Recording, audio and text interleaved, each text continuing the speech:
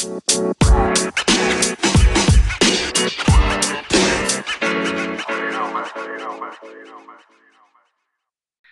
everybody. Welcome back to the Upside Swings Draft Podcast, the podcast with the highest ceiling. I'm your host, Bryce Hendricks, joined as always by the great Stone Hansen. And we're bringing you the next in our wonderful series of guests here to talk about the Miami Heat. The Miami Heat don't have a pick. So when we were thinking about who we should bring on, it became obvious that we should bring on a man known for rigorous, reckless, speculative, informed, and fun opinions about sports. And that is the great Chuck from Chucking Darts. Chuck, how are you doing, my man? I'm so thankful to be on. Thank you so much, Bryce. I can't imagine a more thrilling team to discuss in the 2021 NBA draft than the Miami Heat. Go Heat, let's go. We saved the best for you. As always. So important note with Chuck, he was the one guest we had on before we started this guest series. Yeah, friend of the pod. We can now say friend of the pod. Absolutely. He talked with us about Keon Johnson, Moses Moody, Jaden Springer, and Franz Wagner, I want to say. I cannot believe we got through 4 prospects in one pod, considering that Chuck and I now spend an hour and 10 minutes on every prospect we decide to talk about. But yeah, this is we've been here for 40 minutes and we just now started recording because the banter is immaculate here. This is the most fun Zoom room on earth and y'all are missing out. But in all seriousness, we are so excited to have Chuck on. He runs the Chucking Darts NBA Draft podcast, a great follow on Twitter, and also just one of the best podcasters out there. Chuck, thank you so much for coming on. You're here to talk about the Miami Heat. Swept in the first round, Miami Heat. It's sort of an interesting spot for them to be in with no picks. So I want to ask you, like, what are some holes on their roster that you think need to be filled? And is there anyone you think they can either trade into the second round or maybe even the first round to get that could help fill those holes? Or do you think they're sort of relegated to free agency and trades to kind of get there? I don't think they're relegated there, but I think that's probably where they prefer to operate. I mean, the Heat are big fish hunters. I mean, I don't know if that analogy really even makes sense. Big game hunters, maybe that's a bit more appropriate. But like they like to involve themselves whenever a star becomes available. And in Jimmy Butler and Bam Adebayo, they have their guys. The team is going to revolve around them for the next, at least 3 to 4 years, which in NBA terms is a full life cycle nowadays. And so their goal should be it should be with those two in mind. And right now, going into the offseason, the only players they have under contract are those two, Jimmy Butler and Bam, and then some recent draft picks, and that's it. KZ Okpala, Precious Achiuwa, and Tyler Hero. And those are the only people who have a guaranteed contract for next year. They have team options on, Andre Iguodala and I think Goran Dragic. They have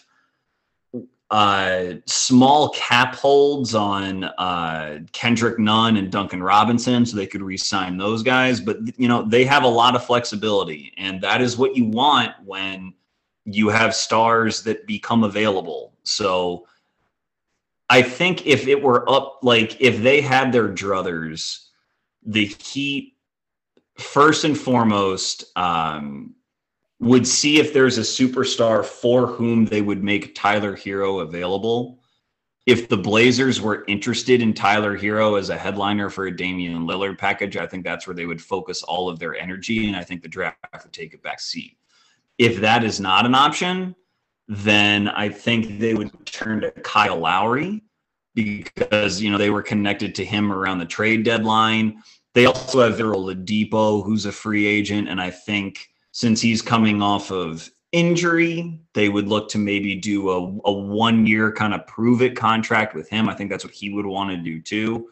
And they could feel like a Lowry, Oladipo, Butler, Bam, plus a fifth starter. Maybe that's, Duncan Robinson on a new deal. and convince themselves that they could get back to the NBA Finals. So when it comes to draft, I think it's sort of on the back burner for them, especially considering they don't have a pick. But no matter how this offseason shakes out for them, and we can talk about other offseason moves that they could make, I do think that they should trade into the draft, whether that's in the first, like the end of the first or the beginning of the second round, because when you have this amount of open roster spots, which is by design, teams don't end up with 11 or 10 open roster spots by mistake. It's not they want to bring back every single one of these people that maybe even have interest in coming back. If you have that many open roster spots, then cheap talent who can help are always going to be in demand. And that has been my position on this draft for a while, which is that it is, in terms of NBA caliber talent, the deepest draft maybe in the history of the league. So it makes all the sense in the world for the Heat at relatively low cost to sneak in and, even if it's just in the 40s or the 50s, and grab a player or two that might be able to help them. And as far as what they should look for, in my opinion, especially if they're trading in at that part of the draft, it should just be shooting, and more shooting, because Butler and Bam, for as good as they are and as, sort of fun, interesting, unique talents as they are, neither one of them shoots from the perimeter. And if your two best players, your two highest usage players don't do that, then everyone else needs to. That is an absolute necessity in the league. And so that's what I think they should target. How do y'all feel about them, though? So that's interesting. You just did an excellent breakdown of all that. And the first thing I think I want to dive into is what their young talent really is and how we evaluate that. So you mentioned Precious Achiuwa, KZ Okpala, and Tyler Hero are sort of the three bigger names, I would say. And it's not the most inspiring group of young players by any means, but, what do you think of, let's focus on Tyler Hero and Precious Achiuwa for right now.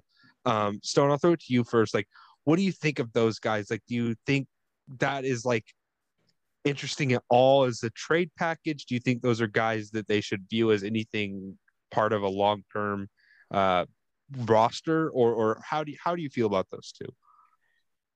I think it really ultimately boils down to how you feel about Hero. I think a lot of people viewed early on him as like, this guy who could be somebody who you can build your team around. And I think a lot of people have sort of lessened on that idea. And I was never really someone who was in on that idea. I think he was just somebody who's, really good scorer or piece off the bench, maybe as a sixth man or like your third or fourth best offensive player on a team. But I think, if you can still maximize his value of what is left, then I believe that the Heat should look into it. Your team is pretty much revolved around Jimmy Butler, so you're sort of on his timeline at the moment, and I think you have to do what you can to maximize his value and keep whatever sort of contending window open that may be shut at this point, but we'll see how things shake out. But ultimately, you're building around Bam and Jimmy, and I think pretty much everybody outside of that can be expendable. Yeah, that I agree with that. Tyler Hero was someone who I wasn't super high on. I had him around where he went, I guess. I probably had him in the lottery tier. And then Precious Achiuwa was someone I was really low on. I didn't even have him as like a guy I would draft, which I know sounds maybe crazy considering he went top 20. And I've learned a lot since last year. I don't know where I would have him if I had been a part of draft Twitter as I am now, but he was, I thought he was sort of an unskilled big who was also, not like big sized really. So I'm not incredibly enthused. And I also think you're at a tough spot with Hero because if you're going to trade him, you're trading him at the, absolute bottom of his value. He was probably more valuable right after he got drafted than he is right now. And he was super valuable before the 2020-2021 season. So Stone, excuse me. Chuck, like, what do you think of Hero? Do you think he should be traded? Do you think there's still some value left to rehab there, or do you think this was closer to the real Tyler Hero than the bubble was? I mean, than the bubble was. I mean, he really played extremely well in the bubble. I think it's fair to say that that was probably an outlier performance, especially, the fact that he was a rookie.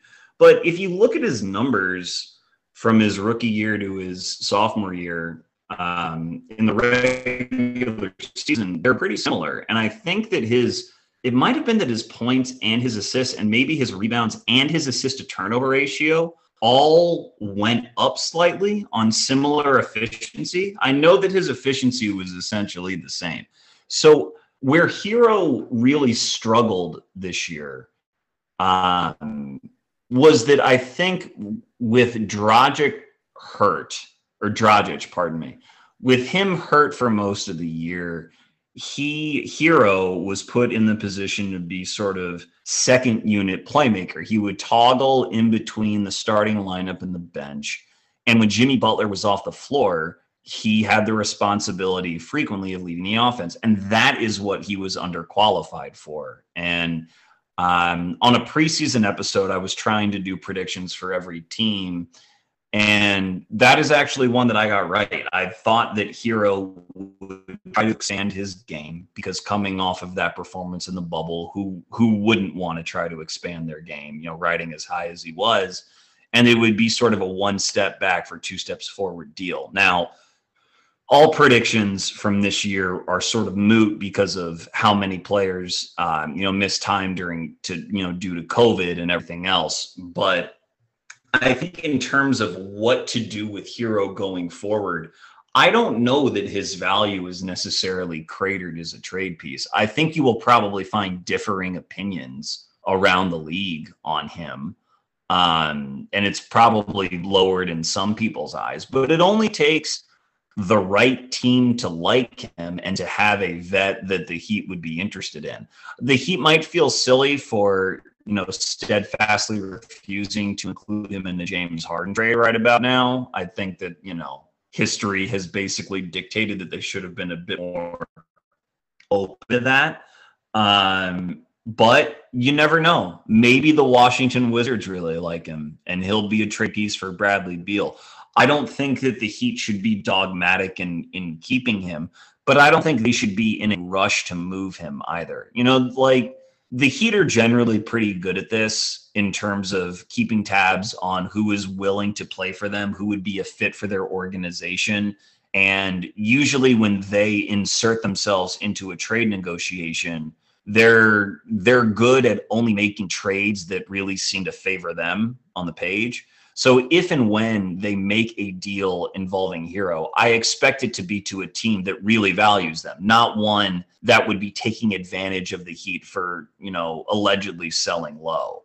If it were me, I would probably keep Hero unless that team were out there, and then see where we're at. Like I said, they have other avenues to improve the team. I think Kyle Lowry would be who I would focus on the most. He's friends with Jimmy Butler. He's obviously a fit for that culture in a million different ways. And then see if there's a core there that's Lowry and Oladipo, because I don't expect the market for him to be too hot. Butler and Bam, see where that foursome takes you. Like the Heater, it was less than a calendar year that they were taking a better Lakers team to 6 games in the NBA Finals. So I do think that they can be forgiven for wanting to exercise some patience and not feeling a rush to really shake things up. But that said, with all these roster spots, they could go in a bunch of different directions. So that's where I'm at on them. That's a good point. Something I wanted to turn back around on and hit on really quickly was you mentioned that if they were to trade in this draft, their big need is shooting. And I think, excuse me, I think one of the bigger talking points of the last year surrounding the Heat was that they really missed Jay Crowder. That sort of stretch they kind of traded for Nemanja Bjelica, but Bielitsa likely can't exist defensively in the playoffs, at least not with the scheme the Heat want to play. So are there any, let's hit on, obviously one of the best shooters in the NBA is on the Heat right now, and that's Duncan Robinson. But he's going to be a free agent. There's going to be some offers for him, and I think there's a chance they get pretty big. Would you be willing to pay a player like Duncan Robinson like close to $20 million a year? Because I think there's a very real chance he gets that sort of offer. Do you think he's that important to the Heat? And if not, how do you plan to replace that shooting volume and efficiency? I think in a vacuum, no, I would not want to pay him that much. I think if there's a team that would want to pay him that much where he makes sense, I think the Heat are that team, because the accommodations you need to make for Duncan are mostly on the defensive side of the ball. And the Heat are always going to make sure that they have personnel that competes on the defensive side of the ball. So you couple that with the fact that Miami is starved for shooting and has a low cap hold for him this specific year. And it makes sense to sign him, keep him in-house, and if you need to trade him later, try to trade him later. But this is where their discussion with Tyler Hero, also has relevance, because what frequently killed the Heat both in the regular season and especially in their playoff series against the Bucks was that when Robinson and Hero were on the court together, the Heat they just couldn't hold up on defense. Those guys are, whether it's a combination of their frame or their athleticism, or in Hero's case, his youth, it's too easy to attack in the NBA, where you are frequently playing teams with good wing players. And so, again, the Heat, I don't know that they need to choose between Hero and Robinson, right now. They could probably keep both and then just sort of know that they'll have to choose eventually. But I think if Duncan Robinson signs with the Heat for $18 million over the next 4 years or something like that, that the Heat should not plan on keeping him in Miami for the entirety of that contract. Or if they do, then they better trade Tyler Hero. I don't see that duo getting appreciably, better on defense. I think that will always be a vulnerability for the Heat. And the Heat, for a lot of teams, that might be okay. It might be okay to have that level of vulnerability because those two do have value. They have real NBA value, and they can help, lift a team into the playoffs as long as they have sort of the right star that they're orbiting. But I think the Heat internally with their expectations don't operate that way. I don't think it's enough to make sure that they get into the playoffs. I think they think of themselves as capable of being the best teams in the league. And so in order to do that, I don't think they can have a vulnerability quite that extreme as those two, on the team together long term. Interesting. So there's a classic Spurs truism that I think might apply here with Duncan Robinson, and that's I'm blanking on the player. He paid money to join their G League team. Jonathan, I can't remember. Anyways, Simmons? I think so. You don't pay Jonathan Simmons, you draft the next Jonathan Simmons. I think that's his name. He ended up getting a $10 million deal with the Magic.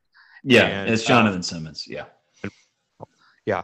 I don't know why I remember that number, whole thing with 2K, but the names escaped me. But that's an interesting little segue to the draft, because I think there are some interesting potential Duncan Robinson replacements. I think the Heat maybe get slightly overcredited with the development of Duncan Robinson. I think what they did was really impressive, but I think Robinson deserves a lot of that credit too. But I do think there's something to be said for him being a somewhat replaceable archetype. He just happens to be maybe the best at that archetype in the NBA right now, sans the goat Klay Thompson. So I'm going to throw some names out at you guys, and I just want your takes on them, and then maybe at the end you can kind of rank them for the Heat, who you would like better.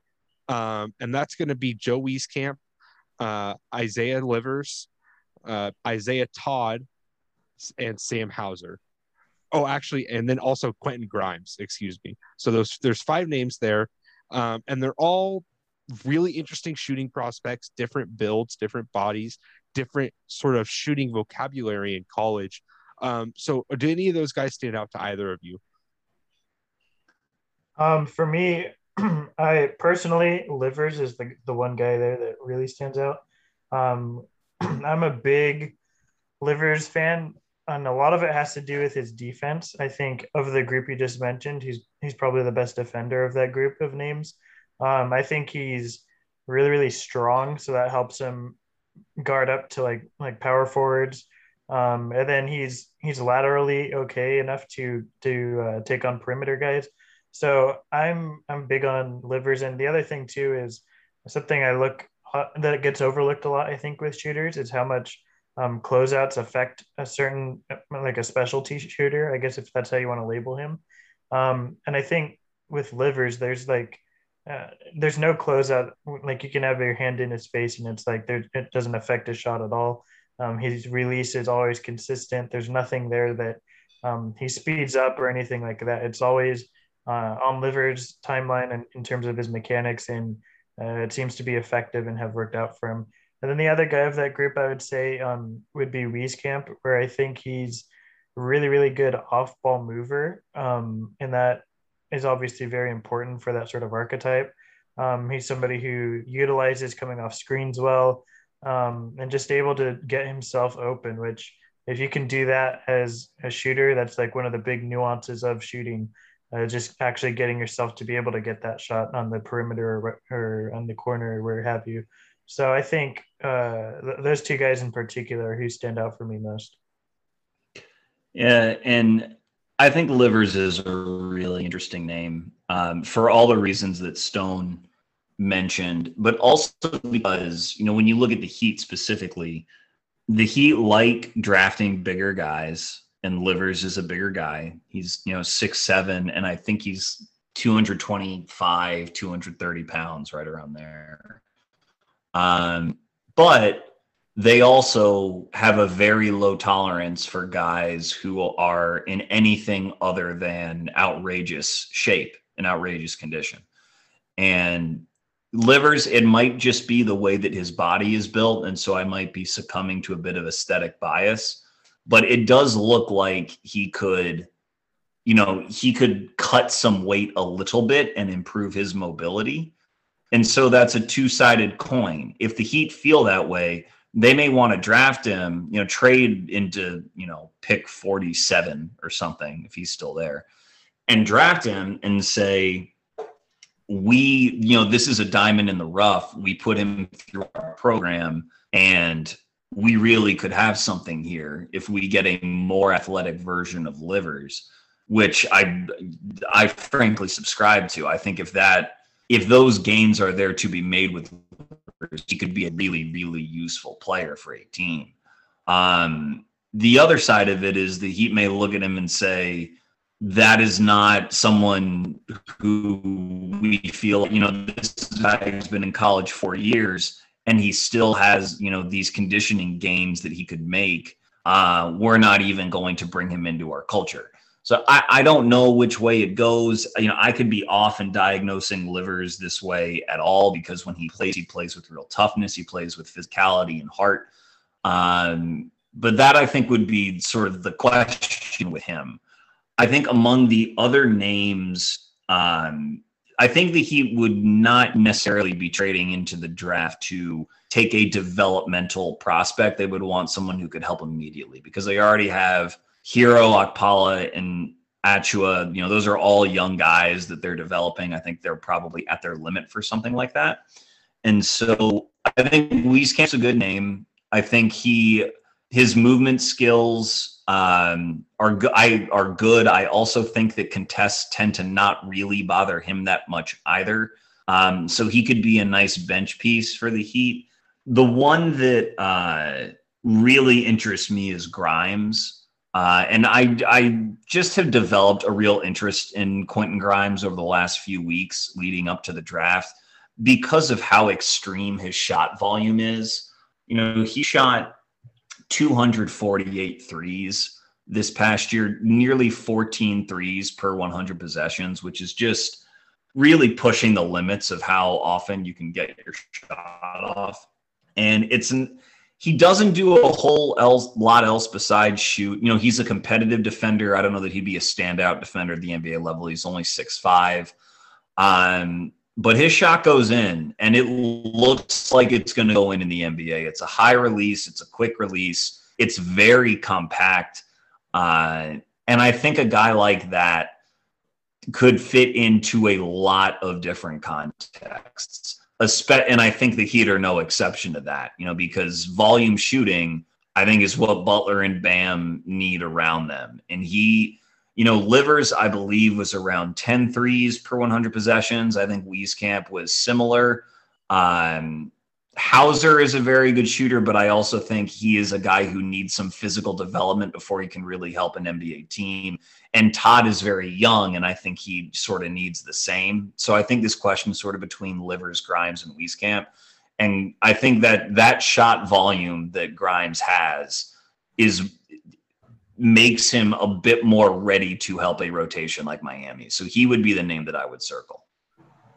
Interesting. And that's what I was hoping to get out with Grimes, because I knew you were somewhat higher on him than consensus that I think is consensus. Consensus is not super consensus right now. So something I wanted to point to with Livers, 6'7", 225 is not really all that different from the build that Duncan Robinson was when he was coming out. People forget Duncan Robinson was a bit chunkier as a prospect. There was a reason he went undrafted. He didn't have the movement skills that he turned out to have. And not saying I would expect that from Livers, because they're built differently.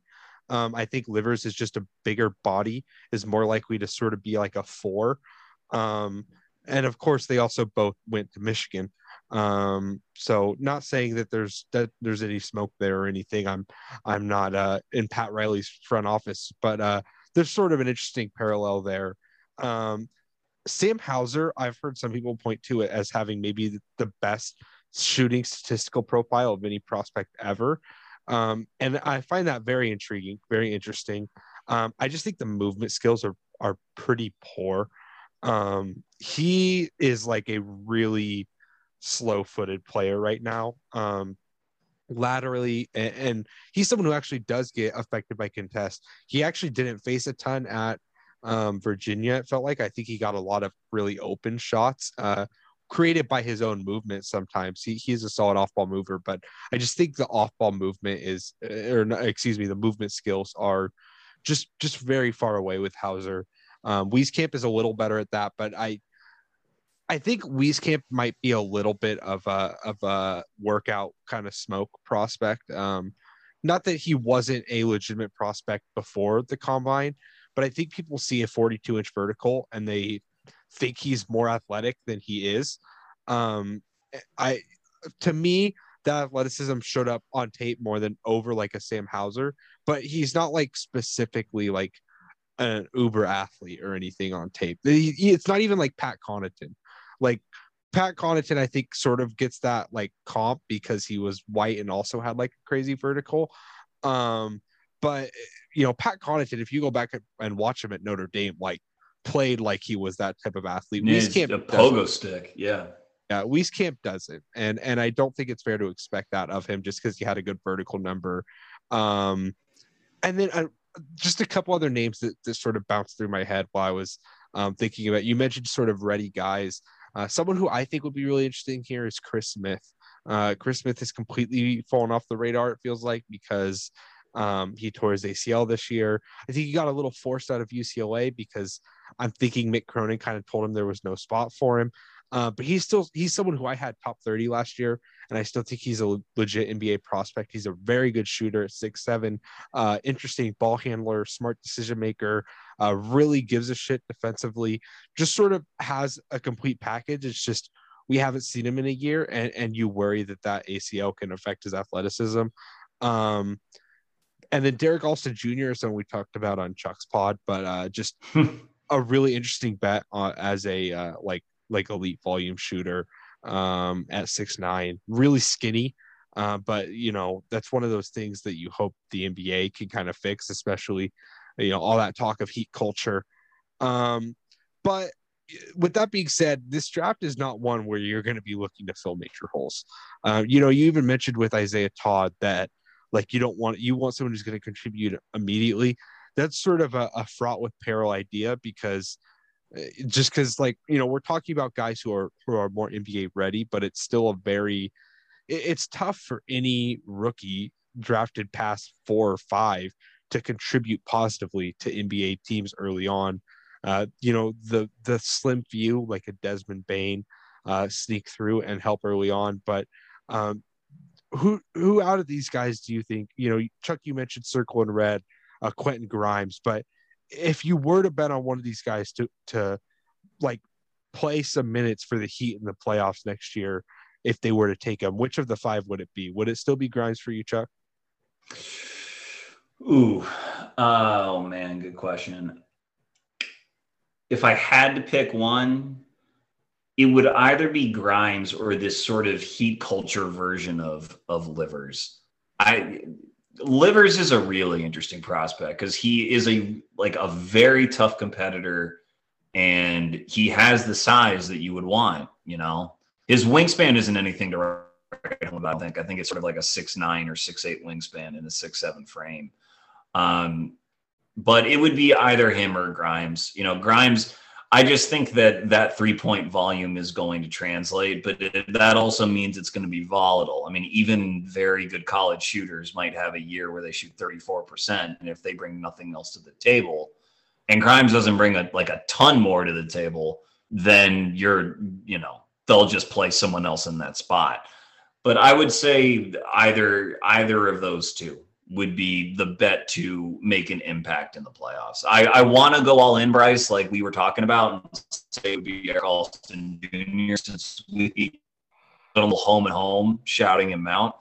But I would think, Grimes or Livers would be my pick. One more guy that seems very heaty would be Herb Jones. He seems like just a super heatish type guy. So that would be an interesting fit. And then one other guy who in the Heat system, I'm not sure how it would really work out, but Raekwon Gray could be interesting on the Heat. He's if you take Raekwon Gray's extra pounds away, it's like, how much actually do you want to take away? Because that's kind of what makes Raekwon Gray. But in another sense, you replace it with muscle and stuff, and he seems very much like a Heat type guy who's just a really tough competitor on both ends, and just sort of a wrecking ball, for lack of a better term. So he seems something still like a prospect that the Heat maybe could look into, but either of those two guys really. But there's a whole slew of these second round undrafted free agent type guys that really you could make a case for being some sort of Heat guy in some respect. I think, go ahead, Chuck. Oh, I'm glad Stone brought up those two guys, because those were two other guys I sort of had in mind if as fits for Miami, again, sort of in a vacuum, but that I would think they'd be looking for more shooting talent than that, because there is a threshold of shooting you have to cross, and both those guys need some work on that end. But those are the two in the second round when you think of athletic, relentless players who pride themselves on defense and in guarding anyone and ground coverage. And in both of their cases, they have some passing vision as well. That's a ball movement heavy offense that the Heat have. You could envision both of them kind of at least having a path to really locking down a rotation spot there. They check a ton of boxes. And it might be that they acquire enough shooting in free agency or via trade that they can be a bit more open in the type of player profile that they would look at in the draft, either via trade or in undrafted free agency. And maybe they end up with Herbert Raekwon because, these guys, we've probably mentioned 8 or 9 names by now. Not all of them are going to be drafted. And if the Heat don't feel any urgency to target one of them, they can sit pat and get at least one of them to bring in undrafted free agency and see if they can compete for a roster spot. So even though they don't have a pick, they are still in a position to potentially help their team. That's all. Yeah, I think that's really interesting, and that's a good place to take that. I just wanted to just throw some names out who I think are probably undrafted guys. Oh, excuse me. But who I think are like good bets to fill out like the back end of. You mentioned that they don't have a even close to a full roster to maybe take up two-way spots, and I think it's good if you're a team like them to have like shooting on those two-way spots, guys who can fit next to Jimmy and Bam, because I really think you're getting into dangerous territory if you're playing a third non-shooter there, especially if you don't have Duncan Robinson, because you're really getting into a spot where you're going to take away what each of those guys does best, and that's a tough spot to be in. So the guys I'm looking at are like DJ Stewart from Mississippi State, John Petty Jr., Malcolm Casalon, Chaundi Brown and Clay Mounts, and then like a Kyle Mangus.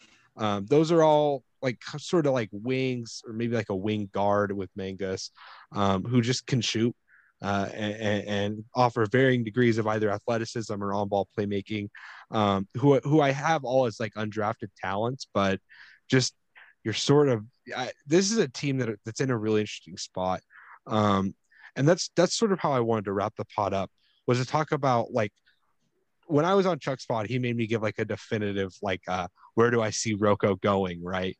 And that was really fun, and I kind of want to throw it back to him, and just the Heat, after losing to the Bucks pretty miserably in 4 games, Jimmy Butler is going to be 35. How old is Jimmy Butler going to be? 30? No, he's not 35. He may be like 32, 33. Yeah. I believe he's like 31, 32. Yeah, I was definitely going over. So he'll be 32 in September. There you go. So, but still getting older in NBA terms. And Bam Adebayo still has plenty of prime left. But he's a player who has holes that I think sort of showed in the regular season this year, and that's that he is not really like a versatile defensive player. He's a really good switch big, but he's not a great rim protector. And I think that sort of showed a little bit this year in a way people didn't really see in prior seasons. They're just at an interesting spot. So Chuck, where do you think the Heat go from here? Do you think they can be a true finals contender again? Do you think that window is past? And what would you do with this team to try and get them there?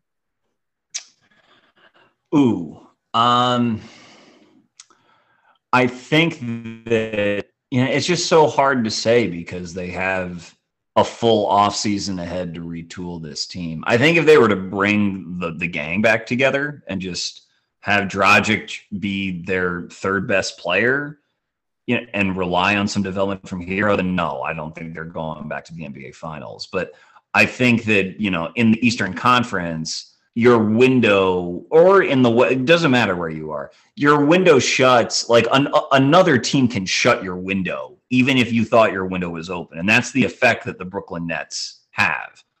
And the effect that, the Bucks have in clearly adjusting to the Heat and just sweeping them out of the playoffs. In that series, they went back to playing drop, and because they had Drew Holiday to run around screens, the dribble handoff game that the Heat were able to use to beat them in the bubble just wasn't there. And then they just had no other means to score because Bam really pop out to 3 and punish a drop coverage team. So If I were to try to make a move to get back there, I think they're going to sign Kyle Lowry. I think they are the leader in the clubhouse to do that. He provides a lot to them, both in raising the ceiling of their best five and in doing what Tyler Hero couldn't do this past year, which is to provide playmaking when Jimmy Butler's off the court. When Butler was off the court, the Heat really fell apart, much more so than Bam.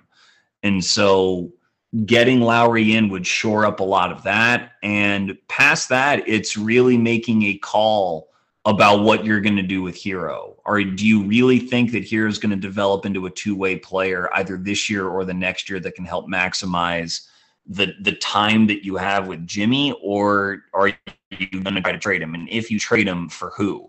Before we came on here, I was looking to see maybe if there was a trade that I could include him in that wouldn't, require too many sign and trades and, everything of pending free agents and stuff like that.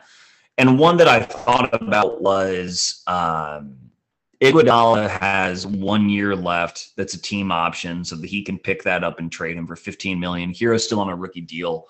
And so I thought about Hero and Iguodala for Miles Turner. Now, I don't know which team in that exchange feels like they would have to add assets in. It depends on Indiana's view of both Hero and Turner.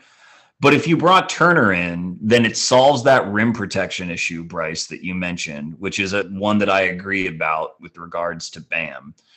It still gives you some spacing, so you're not playing a second big who can't shoot. And though you don't have Hero on the floor and you lose that spacing, it means you can bring Duncan Robinson back and, look to, if you brought Kendrick Nunn back, you could have Lowry, Butler, Robinson, Bam, Turner, Nunn, that's 6 guys. Add in a rookie here or there, an MLE here or there. You bring back Udonis Haslem because, of course, the Heat are going to do that for emotional support. It becomes a more interesting team. So I don't know if y'all have any thoughts on a deal like that. That is one that I would at least consider from Miami's perspective. Turner is under contract for 2 more years at $17 million a year or thereabouts. And I think his value is pretty well established at this point. He's a guy who's begging for a new situation since that fit with Sabonis in Indiana has always been clunky. He's another guy very tough, plays hurt, and I think would be a real fit in Miami. But I wanted to know what y'all's thoughts were on something like that. Yeah, I think probably maybe the easier route to go just draft EJ Onu. Just kidding. No, we should talk about that. Yeah, totally. No, yeah. I'll be brief in saying that I think EJ Onu makes a lot of sense for Miami because of that 3-and-D type thing, being a really good shot blocker and 3-point shooter. Obviously at a much lower level, but he's really worked hard to get to where he's at and fits the Heat culture thing really well, which I think you can say for a lot of these prospects. But to your point, I think Miles Turner makes a lot of sense here for the reasons you were saying. I think for some people, the idea of Miles Turner in terms of actually his shooting is more the idea is better than the actual reality of it. I think he, is thought to be like a really, really high level floor spacer as a center, which he can be. It just takes the volume, and he's not really one to. I think he's more comfortable being near the basket. And that's not to say that he can't fill that role in Miami. Obviously, they're kind of known for developing. So I think it does make more sense currently, though, than what they have. So that pairing together, I would be very interested to see how it pans out. And Bam, like we've mentioned already, is a really good passer. I think we mentioned it on the last podcast too with Raphael. Like the passing became an outlier-ishly development. But if he can play like some high-low stuff with Miles Turner, that's pretty interesting. So I'd be very interested in that trade, and we'll see what happens. But I agree that Miles Turner is probably out. I feel like there's going to be a lot of teams trying to get Miles Turner.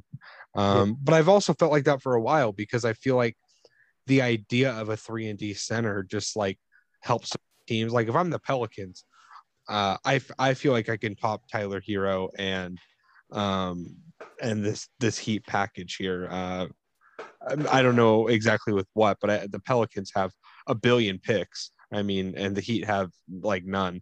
So I think it could be as simple as that. And the Heat are just in a tough spot. I do really like the Lowry fit though. I think that's the one part that I keep going back to. I think Lowry's done in Toronto. He's had a great run, but I think Lowry has more left in the tank. And I love that he can fit with Jimmy Butler and also buoy them without Jimmy Butler. And especially if you can get Lowry and bring Duncan Robinson back, I think you start to build a theory of this team. And if you can add Miles Turner to that, that's even better because that would be my bet for best defense in the NBA next year. And I think that scales to the playoffs too. That would be a fascinating team. And I really like, I think Duncan Robinson and Kyle Lowry can create enough shooting gravity to really maximize Jimmy Butler and Bam Adebayo. And then Miles Turner, if he can shoot just enough to provide some space, that could be a championship level team, assuming that the Brooklyn Nets are similarly injured, because I think for any team in the East, you're going to have to bet on Kyrie or KD or Harden not being completely healthy because if that's the case, I feel like those Nets are absolute world beaters. Chuck, do you have any closing thoughts on the Miami Heat? Yes, I do. Thank you for asking, Bryce. Give it. Let us hear it. Yeah, it was actually stuff that you brought up about their potential competition for Turner and how that defense comes together. So you mentioned how you think other teams might be able to top a package headlined by Hero. And I think in cold asset terms, you are right. But the Pacers are kind of in a similar position to the Heat now.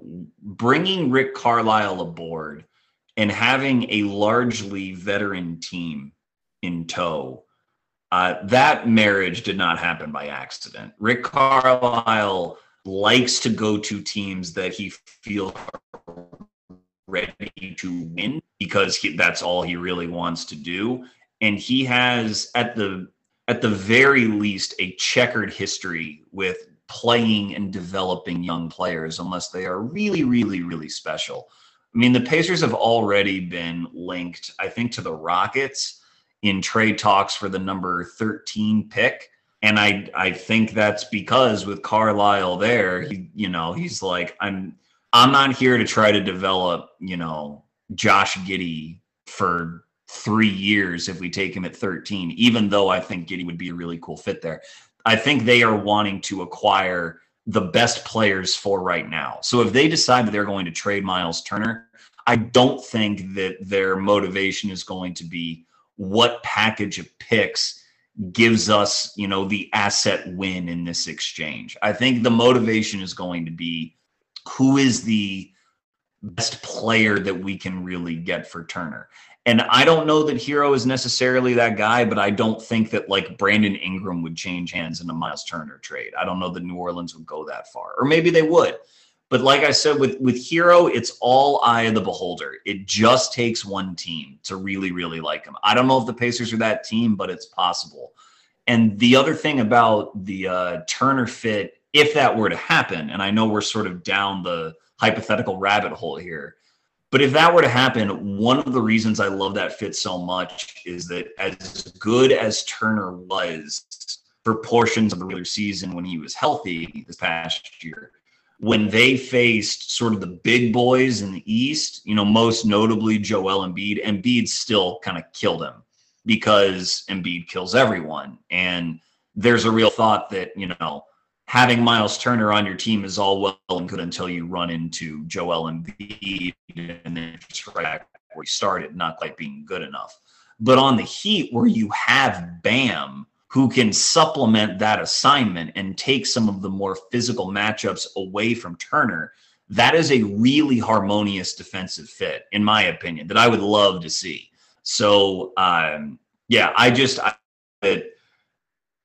Lowry notwithstanding, if they got Turner in-house, I would be very interested to see how high that team could ascend. Because like we've been saying, they don't have a lot of time. Whether we think their window is open or shut or whatever, Butler's under contract. So whatever window they have is a Jimmy Butler window. And so it's all about, they are really at a crossroads as to how they're going to compose this team because they don't really have any time to waste.